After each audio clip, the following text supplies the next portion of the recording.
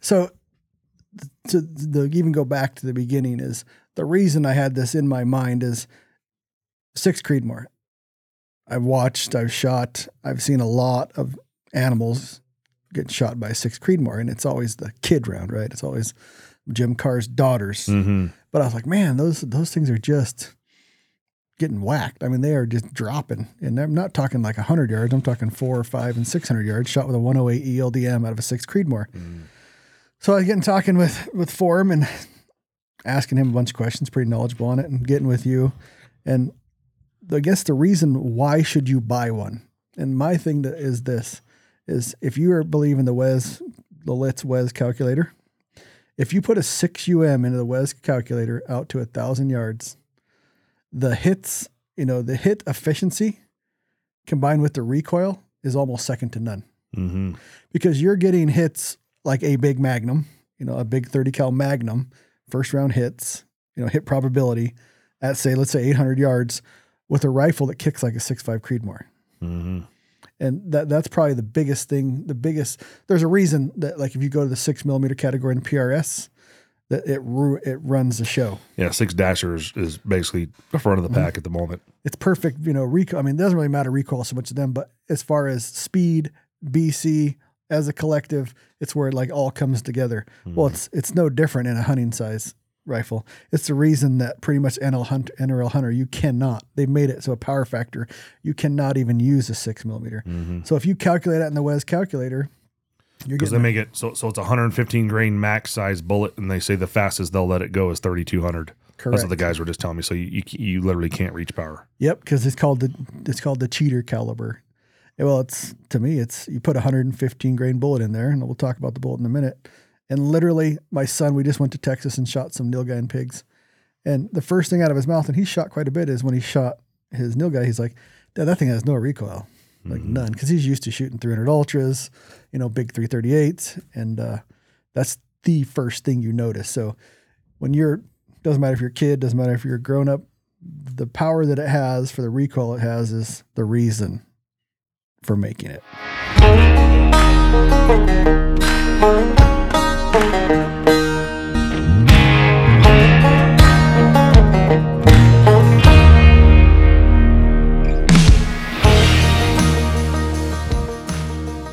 All right, welcome to the Shoot to Hunt podcast. As always, I'm your host, Ryan Avery. And my color commentator today is Jake Mushaney. What are we talking about today? The 6 UM. Uh-huh. The 6 UM. It started out, to start in the beginning, we have a friend who's kind of nameless. His name is, we'll call him Forum. Big, huge fan of the 6mm, and he got me thinking more and more about the 6mm and making a ultimate 6mm, I guess. So obviously, if you're going to talk about brass, you're going to bring in Jake. So we started talking about making the biggest 6mm on the market. You were trying to figure out which 6mm case to go with that already existed, basically. Yeah. So you were comparing existing cartridges. So the first thing we grabbed was the 26 Nosler. Mm-hmm.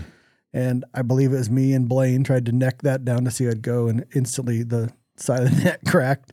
And then we remembered it was Nosler brass, so not great brass, so we didn't want to go that route. Mm-hmm. And then I think go ahead, tell your side. We brought you into the story. Yeah, 26 Nosler is a 6.5. Yep. Trying to neck it down to still 6. A long action cartridge. Which that would have been, 6 UM is already overbore. That would have been King Kong overbore. It may not even have worked. Maybe been a 5-shot wonder. Never know. Yeah, hard to say. So we were talking about, and you were necking down to 6.5, and I think we started going through, and then we moved to short action, and we talked about 6.5 PRC, 6.5 SOM. ADG makes great 6.5 SOM brass, and necking down from 264 to 243. You really don't want to do that in a one go. It can be done. I think 10,000. Are you doing 10,000 at a time, or are you doing it in one go? One go. Yeah, one go. So if you're working with good brass, 20,000 is acceptable. But if you got some thin, cheap brass, we've had some situations like you did with that Nosler brass where you got to go 10,000 stepped at a time. Otherwise, you run into that issue.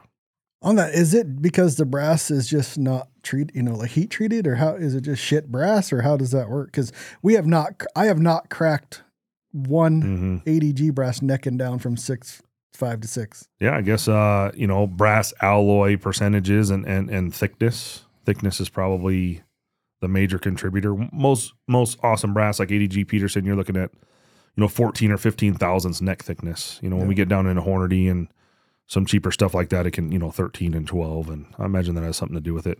It could even be the shoulder angle could contribute to that.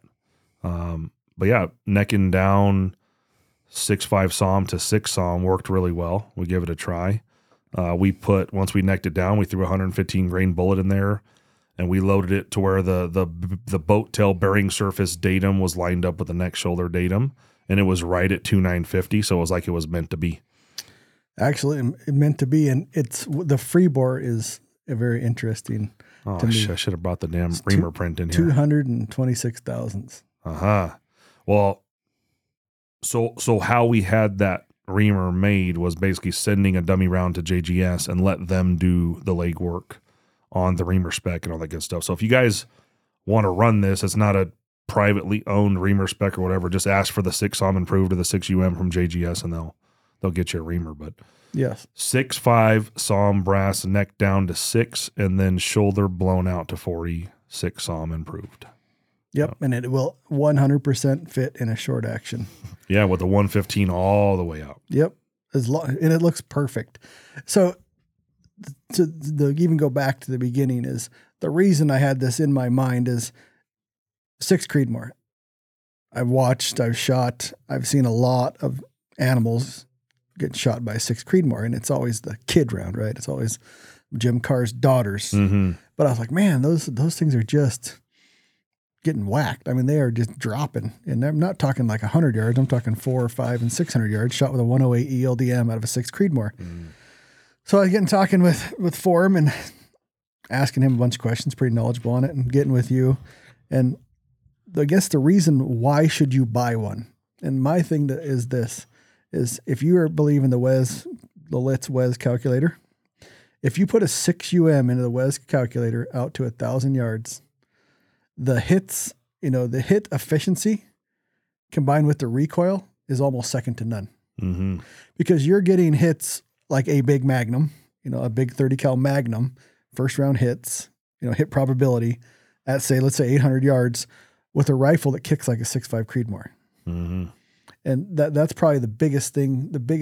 There's a reason that, like, if you go to the 6mm category in PRS, that it runs the show. Yeah, 6 Dasher is basically the front of the pack at the moment. It's perfect, recoil. I mean, it doesn't really matter recoil so much to them, but as far as speed, BC, as a collective, it's where it like all comes together. Well, it's no different in a hunting size rifle. It's the reason that pretty much NRL Hunter, they've made it so a power factor, you cannot even use a 6mm. So if you calculate that in the Wes calculator, because they make it so it's a 115 grain max size bullet, and they say the fastest they'll let it go is 3,200. Correct. That's what the guys were just telling me. So you literally can't reach power. Yep, because it's called the cheater caliber. Well, to me, you put a 115 grain bullet in there, and we'll talk about the bullet in a minute. And literally, my son, we just went to Texas and shot some nilgai and pigs, and the first thing out of his mouth, and he shot quite a bit, is when he shot his nilgai, he's like, "Dad, that thing has no recoil." Like none, because he's used to shooting 300 ultras, big 338s, and that's the first thing you notice. So when doesn't matter if you're a kid, doesn't matter if you're a grown up, the power that it has for the recoil it has is the reason for making it. The downside would be the fucking fireforming. Fireforming and barrel life, it is pretty fucking overbore. Yep, and if you do the little bore to whatever ratio, it's a little better than a 28 nozzler. I've burned down a 28 nozzler and it was like in the 700. So I think if you're nice to it, you'll get 800, like rum kind of lifespan.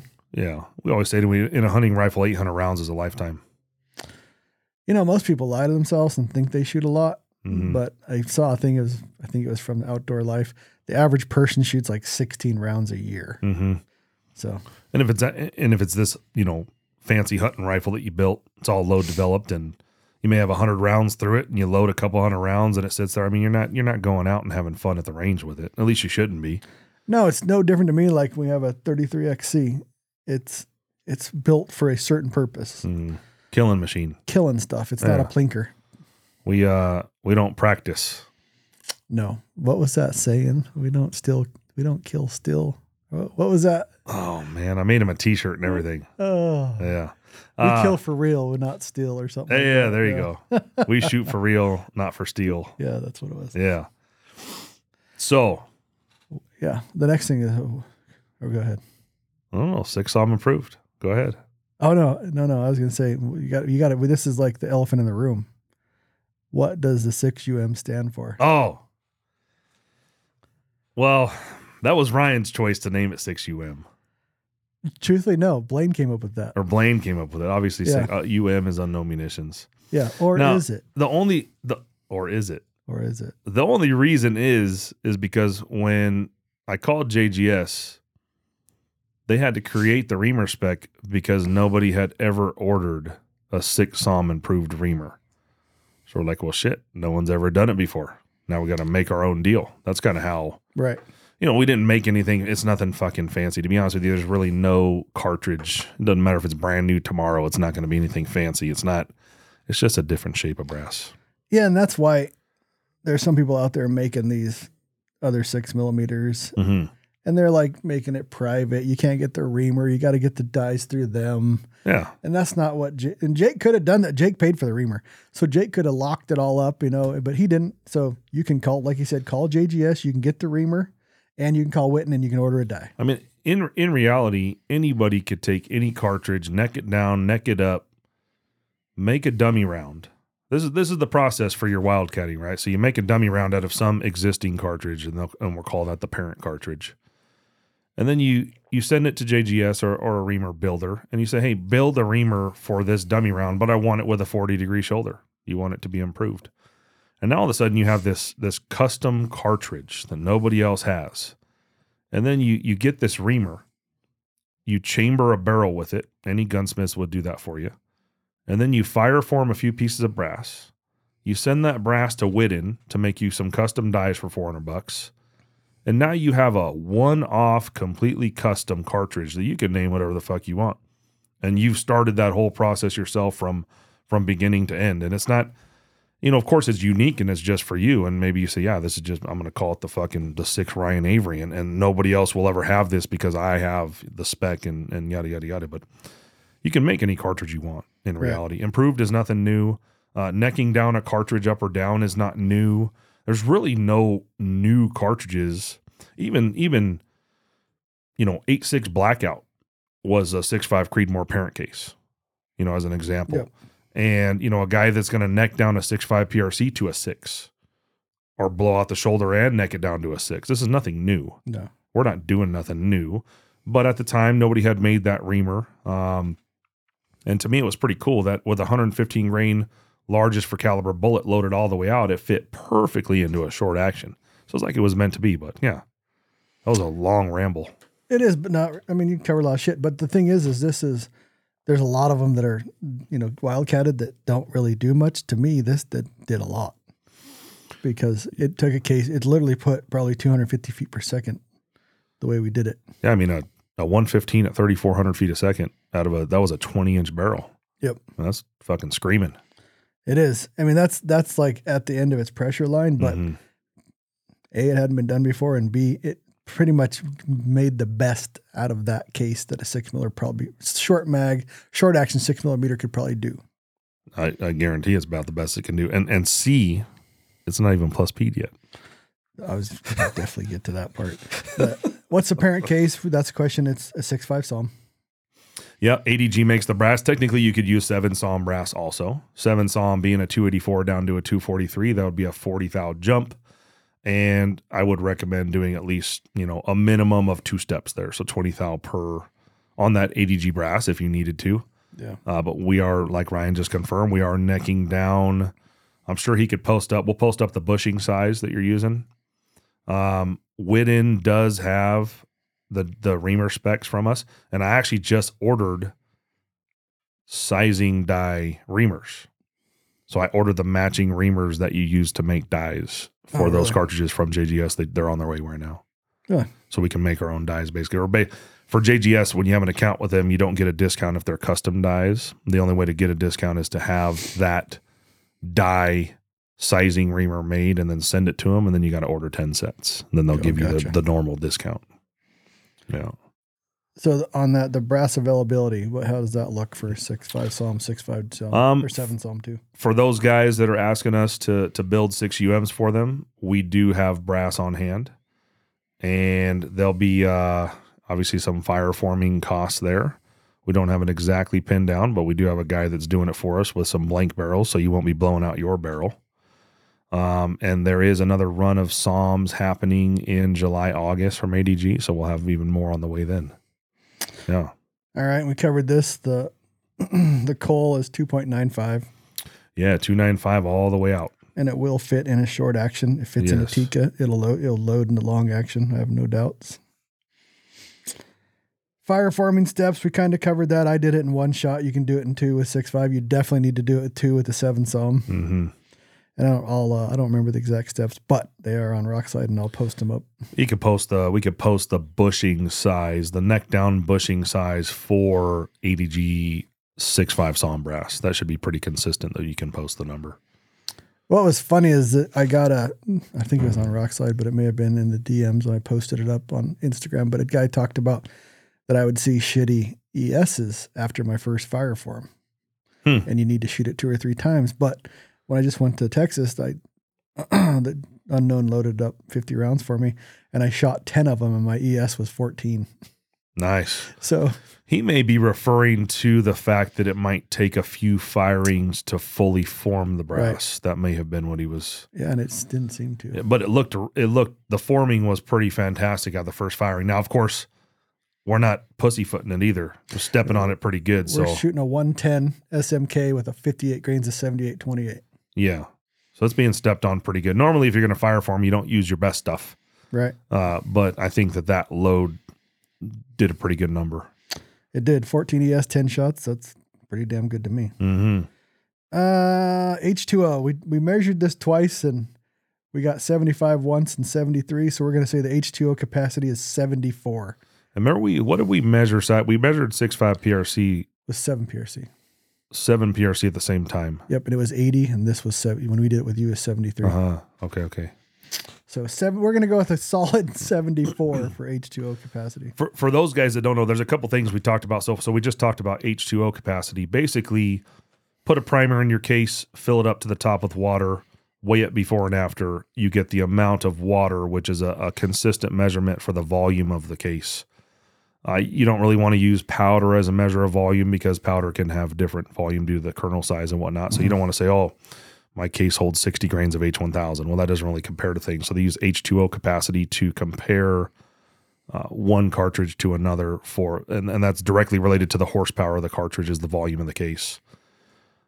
Maybe we measured a standard 6.5 SAUM against that'd be a good measurement too, but yeah, I don't remember that. And the other thing that Ryan talked about was the WES analysis. So for those of you that don't know, WES is a program from Applied Ballistics. It's called Weapon Employment Zone. And it is a valuable tool that you can enter in the parameters of a bullet going a certain velocity and environmental factors like wind. So you can evaluate the accuracy over, what does it usually do, 100 rounds? You can put it in. You can put as many rounds as you want to run, but it's giving you the percentage of hits on target. And then you can add, say, a 10 mile an hour full value crosswind, and then you can evaluate it again to see how much wind is affecting your hit rate. Yep. But if you want to compare 2 cartridges at distance, especially if you're looking for the one that not only hits the most but requires less of a wind call. In other words, it doesn't drift as much, so you get more hits on target at that distance. It's a really, really good tool. It's not that expensive. No, and it's addicting.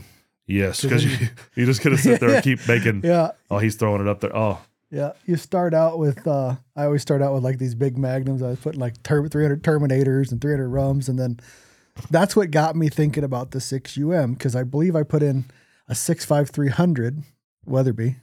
I was looking at that, and then I don't remember if I was talking. I talked so much about 6mm crap. I was either talking to when Ryan gets stuck on something. Yeah, I keep going. Anyways, I was talking to Form. I was talking to Jake, And I was like, well, if I could push it, blah, blah, blah, at this, and he's like, anyways, it kept coming back to a 6mm for the recoil part. Mm-hmm. And I was like, well, damn. Yeah. So then moving into, the fact that you're using this as a hunting rifle, I would give this is not in your notes. I'm just pulling shit off now. That's the best kind. Okay. Do a little freelancing. I would have never and may never select a 6mm as my killing caliber. Loser. You were kind of the same way, maybe, before the 6UM. I know you killed some stuff with the 6 Crete. Let's say, if you're going to go after a whitetail, that's not what we're talking about. We're talking about basically elk. Like elk would be the deciding factor. And I don't know that I would ever I would never take a 6 Creedmoor to kill an elk. I'll just say that. But you've shown me some pictures now of what this 115 nose ringed tub DTAC bullet is doing to animals. And it's fucking it's impressive to the point you ask yourself, why am I shooting a 33XC? Or why am I shooting a 300 round? If this 6mm bullet to 1,000 yards can just demolish this elk like that, like, why am I shooting such a big cartridge? But anyways, that'll be, and I may never do it just because of that, right? But hands-on experience is the only thing that can change your mind. Yeah, yeah. And most of this came from people keep telling me something doesn't happen or you can't do. Yeah, it was like the 300 round with a 20-inch barrel. Yeah, can never do it. Exactly. Can never do it. Would never burn all the powder. Yeah, it can never burn the powder. You'll never get good extreme spread and it's single-digit ES. Yeah, and that's the same thing. But am I going to get rid of the 33XC sitting behind me? Hell no. Because the one thing that UM can't do is if I start shooting deep, like I start shooting well past 1,000 yards, a 115 ain't going to leave much of a splash if I fuck something up. Mm-hmm. To where a 300 grain bullet, I'm going to see the splash all the time. Mm-hmm. So there's a no lose situation, I guess. Mm-hmm. But barrel life and barrel twist. So barrel life, like we talked about, a little better than a 28 Nosler, which is a lifetime for most people. And some guys might be wondering like where that information came from, because that's what I would, if I heard you say that and I didn't know, I would say, what the hell is he talking about against a 28 Nosler? So there's a overbore calculation that has to do with the case capacity versus the caliber of the bullet. Mm-hmm. And it's like that grain capacity we're talking about reference. And there's an equation that you figure out, and people have built charts using this equation to show cartridges that are not overbore. And when it's not overbore, it means that it'll have longer barrel life, that it's less abrasive in the throat area. Yeah, like a 308, you're going to get like 5,000 rounds. Exactly. And it's because of, and it's not the whole barrel you're ever worried about. It's literally the area called the throat or the free bore, the lands that's directly in front of the neck where all that pressure and heat comes out. If you have a whole shitload of powder coming out of a really small hole, that's overbore. And that's the calculation that he's talking about. Yeah. And do you guys have it on your website? Mm-mm. We probably should. Yeah, you probably should. Write that down, Lukey. Mm-hmm. And then twist rate, barrel twist rate. I mean, you can get away shooting really fast. I'm running a 1-7, but you could probably want to run a 1-7 or 1-8, probably with a 115. It's going fast enough; it'll be fine. Yeah, because it's going to make a spiral. At a 20 inches, 3,400 feet a second, you could probably get away with a 9 if we did the math. Maybe. Yep. I've never even looked what a 115 actually calls for, to tell you the truth. But anyways, I'm running a 1-7 because I don't really think you can overspin them. So that's that bullet. The bullet's an interesting thing because I've never even heard of a nose ring DTAC until I started on this project. Had you? I had heard a lot of PRS guys shoot 115 DTACs out of 6 Crete.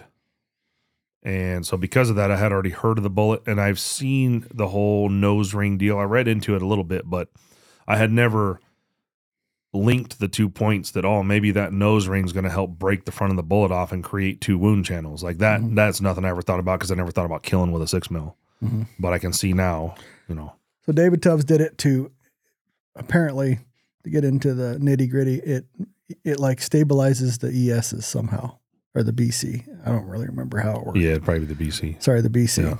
Stabilizes the BC. But then he went over into Africa and shot some animals, I think baboons and stuff. And he figured out that it's a really good killing bullet.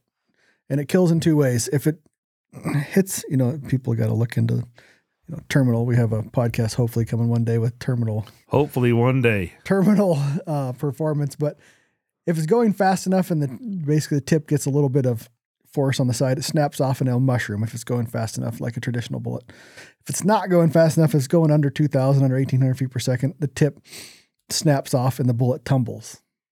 And what I've seen when the bullet does tumble, it's just catastrophic. Mm-hmm. So it's kind of the best of both worlds. If you do have enough speed, it's traditional fragmenting, match bullet.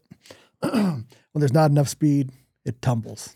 That reminds me of something that Forum said. Is it Forum, F-O-R-M, or Forum?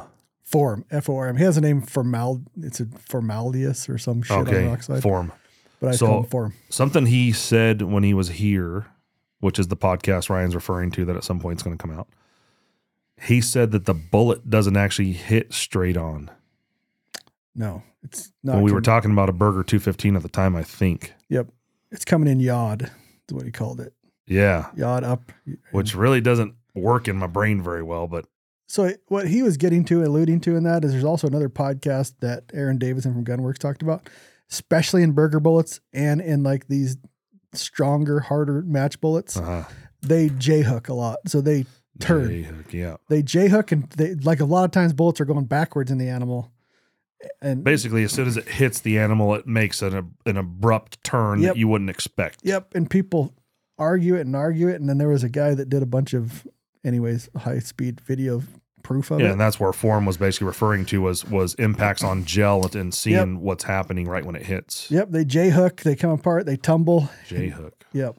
So that's why the 115 DTAC is such a great bullet for and maybe this. the 250, maybe some of these bullets like a 215 hybrid just J-hook more than another bullet might. And the burgers in general J-hook burgers more, in general. because anything with a tip seems to implode better. It starts that initiation. So like the Form was saying in that one that like a ELDM's within 2 inches, it starts to open. Our burger's 4 inches. So it has more time to start turning instead of starting to get, mushroomed. Definitely not my strong point, but it is a very interesting. He gave a fantastic explanation. So as soon as somebody gets off their ass and edit that podcast, it's going to be awesome. This shit figured out. All right, powders. I had my doubts when Jake and Blaine told me that 570, because I love 570, would be the powder. Well, me and Nick, who does Jake's load dev, did 10 different powders, and the clear winner is 570. What was it? Do you remember what the couple runners up were? 26. Well, yeah. It was a weird one. 19. Reloaded 19. Interesting. 26. We also ran, I think it was 4831 did all right. They all did okay.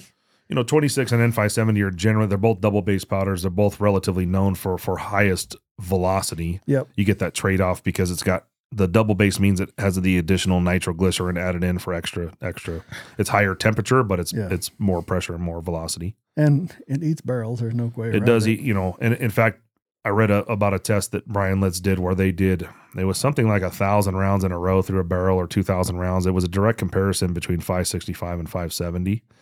And they found 570 to be much more caustic than the 565 was. In other words, it wore the barrel out a lot faster.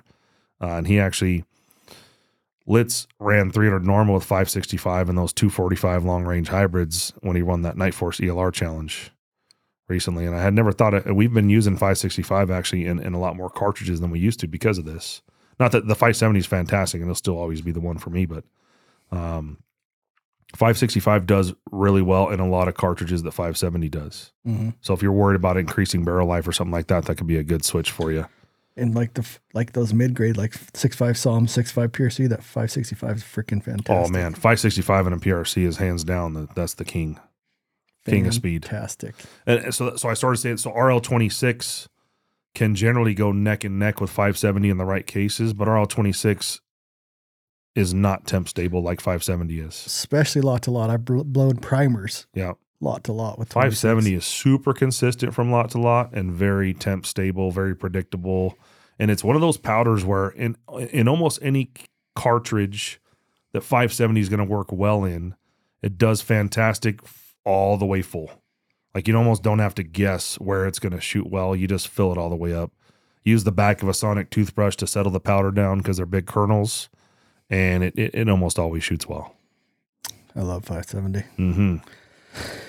Oh, and 23 did okay, but not as well as we thought. Mm-hmm. I try to stay away from all of the RL powders if I can. Yeah. I've never had a love for them. And they haven't been available almost at all. Some guys are saying the new 7 PRC from Hornady has RL26 in it, and maybe that's where all the powder from Alliance been going. Certainly looks like it. If you guys are a 570 fan, I do know that a giant ship hit recently, and 570 is flooding out into the market at the moment. So keep your eyes open.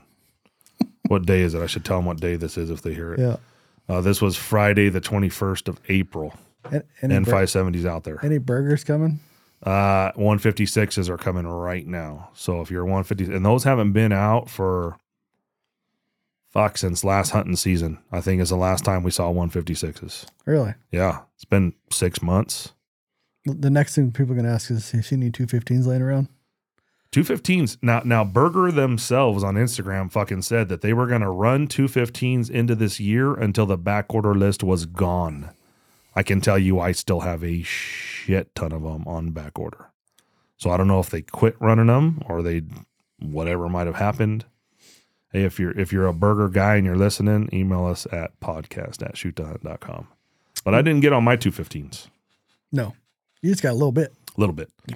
Like not even maybe 100 boxes total between the few different shipments that they sent. Is that really like the only company that you see? We're going on a tangent here, but the only company you see that's lagging, or is other companies lagging? And like, is Hornady lagging in a bullet? Is Nosler lagging in a bullet? Well, Hornady's too good for us, so we can't get a direct account. But we buy. Come on, Hornady. I will tell you that Capstone Group owns Lapua, Burger. They are the sole importer of Vitvery powder from Europe, and SK Ammo. So when we order Burger or Lapua Brass, etc., it's a direct order with Capstone Group, and we've been with them for 4 years now since we started business. And the shipments that we're getting from Capstone right now are multiple years of orders coming in at one time. How many years back? 2 years. Oh my God. So like they just sent us an entire pallet of 300 PRC brass that was 2 years worth of orders. So what that tells me about the market right now is that I don't think they're magically getting a much larger supply than they did. Mm-hmm. And we may be very low on the totem pole, but the fact that my 215s haven't been filled makes me think that a lot of people are backing out of big orders that they had placed, and we just don't back out on our orders is all. We're taking it. You think it's kind of slowing down? They think? Component sales have definitely slowed down. Like I have big stockpiles of brass back there that I have brass in the shop right now that wouldn't have lasted 5 minutes on the website 2 years ago. So I don't know how that's going to swing. I mean, we don't make as much ammo as we used to. There's a lot more to the business now, but I'd just say that, components are stacking up. Primers still aren't coming in, and most Magnum powders are not coming in. So Hodgdon still will not sell us, or we have an account with Hodgdon, but they will not sell any extreme powder to us. That's bullshit. That's H1000, H4350, Varget, 4831 Shortcut, Retumbo, even IMR 8208 XBR is included in that line. And what most people don't know is that Hodgdon doesn't even make powder.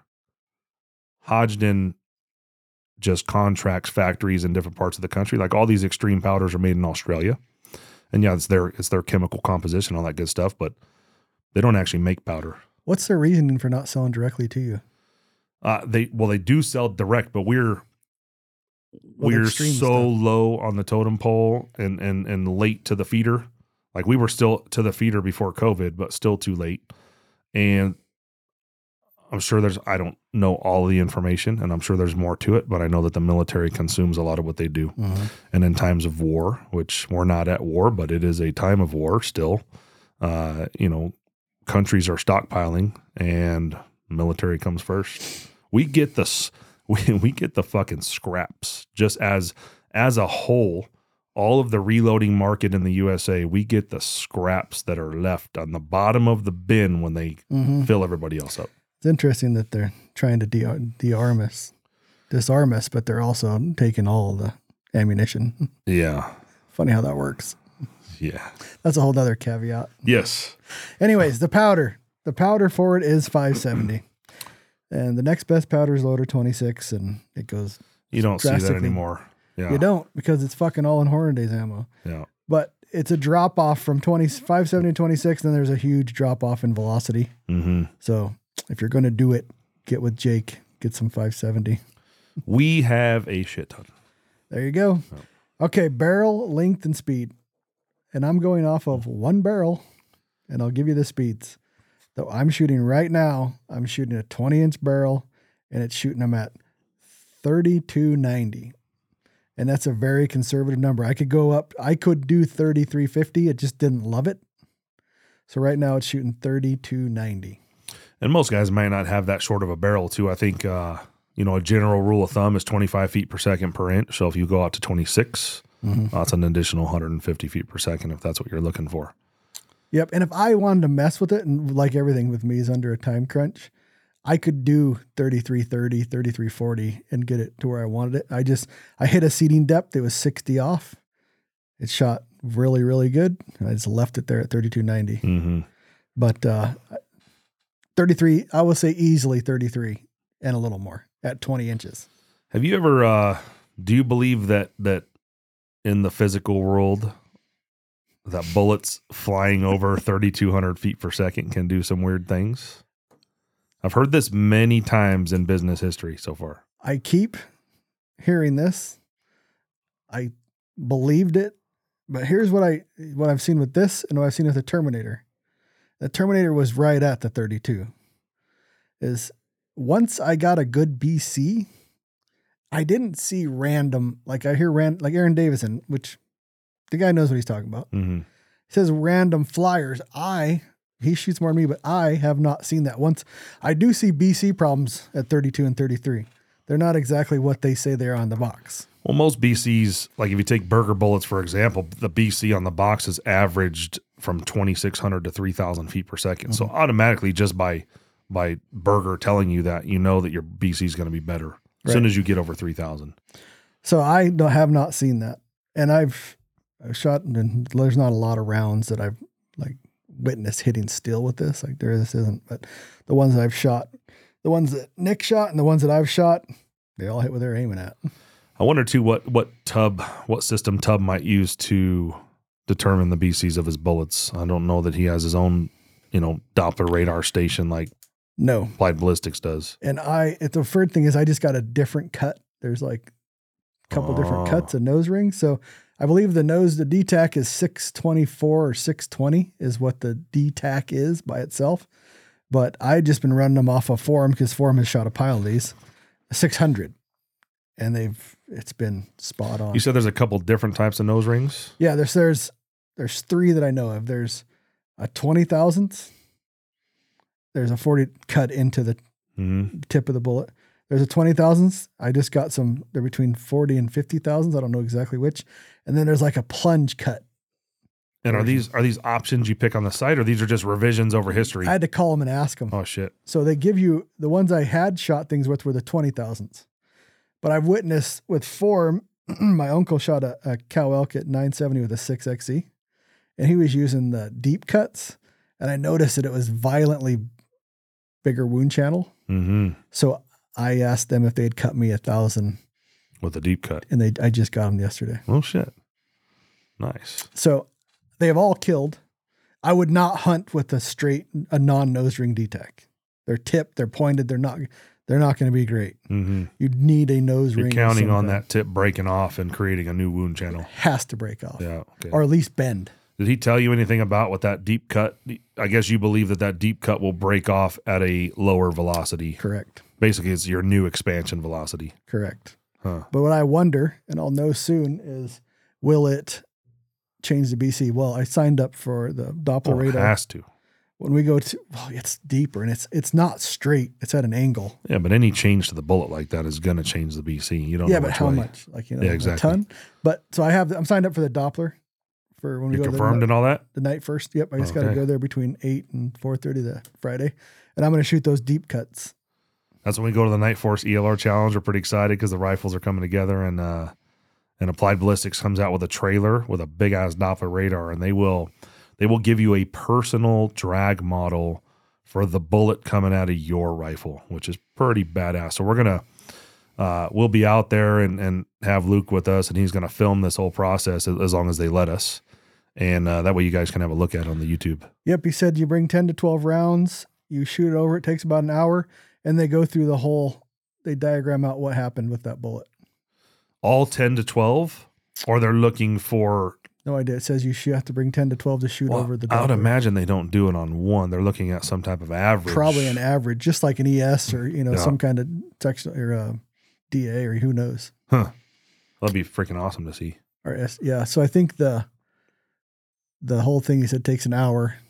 I want to make sure 10 to 12 bullets, and then they'll go through what actually went down. So be interesting to see. And you can look on their website and they'll tell you where they're going to be. And sometimes you have to pay for it, but they're going to be there and they say it's free at the, if you're shooting the challenge, it's free. So that's pretty cool. Damn. Should have signed up. You still can go sign up.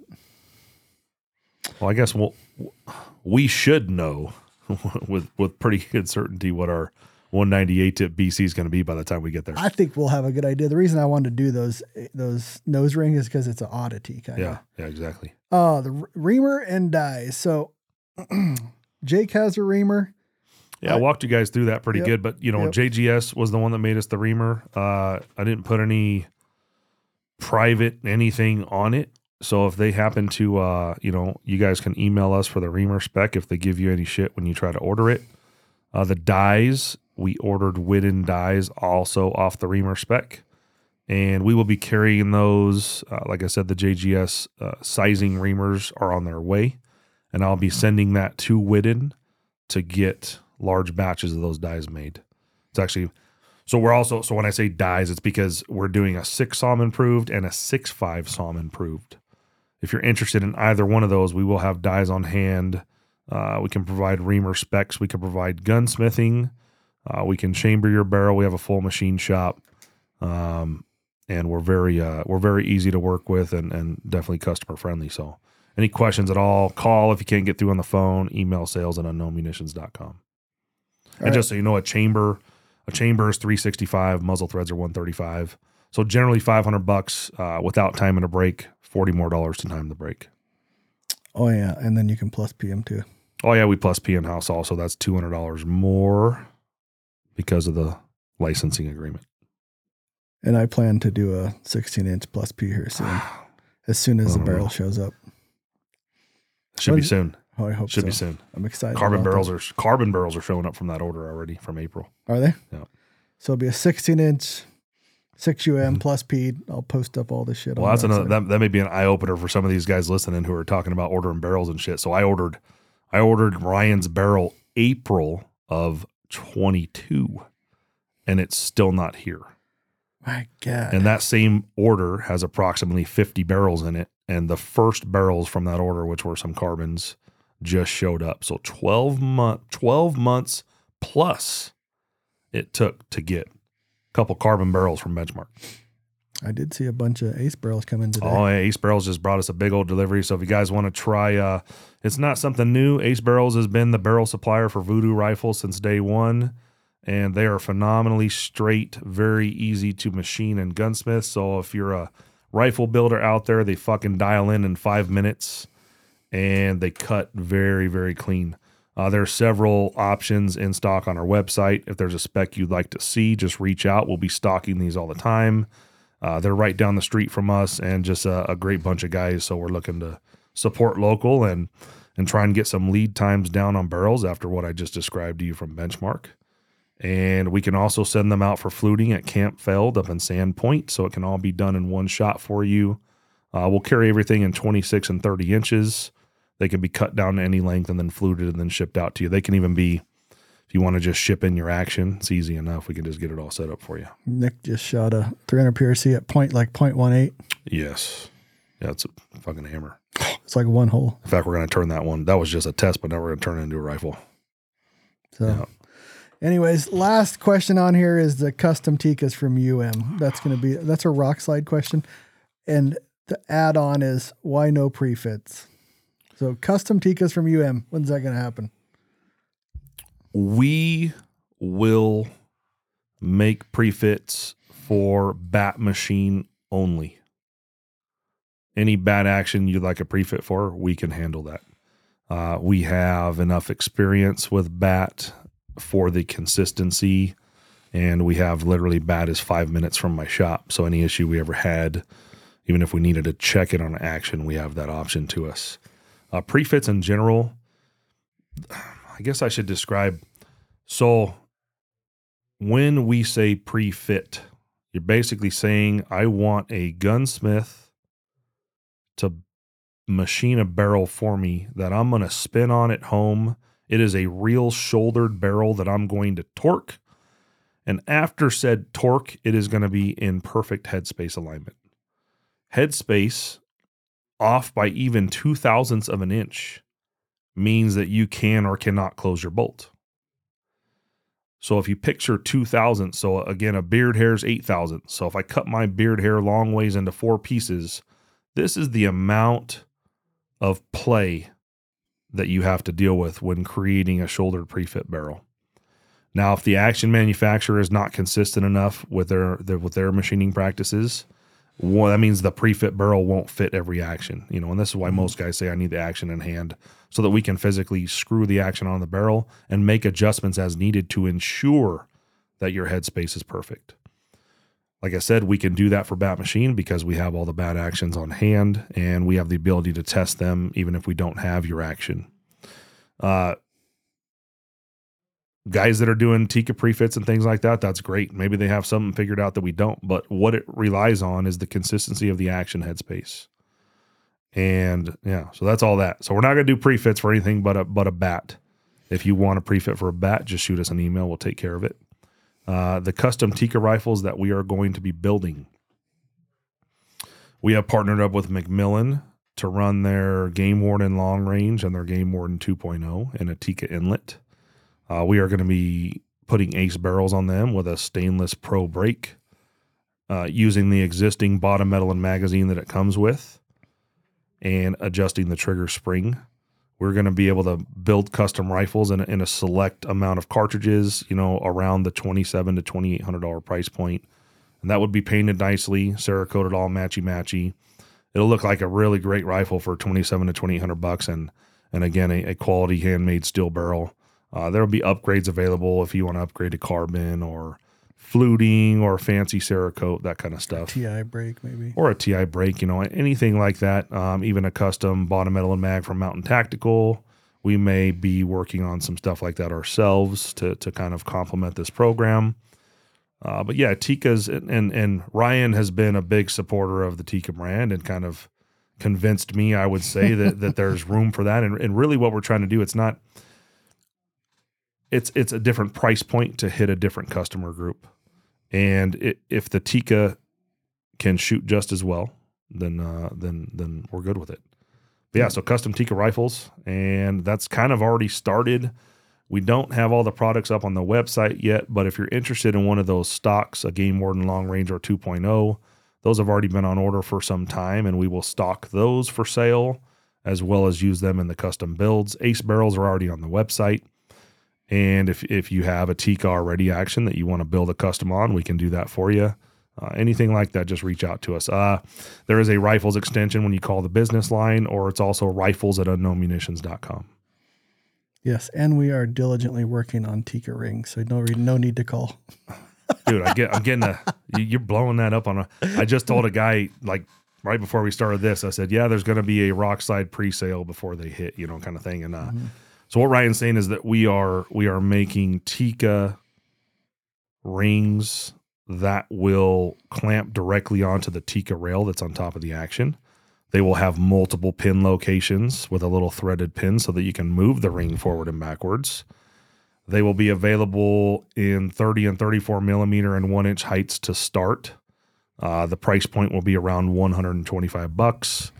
And design is already done. First prototyping should take place before the end of the month. They'll be done right. And once we have tested prototypes that are functioning fantastic and we're ready to move into production, Rockslide is going to do a pre-order sale through Rockslide, maybe $100, something like that. We haven't figured out the details, but you guys will be able to jump on that as a Rockslide member and be first in line. I think that's about it. Okay. Did we forget anything? I don't think so. I feel like we're going to get a little busier.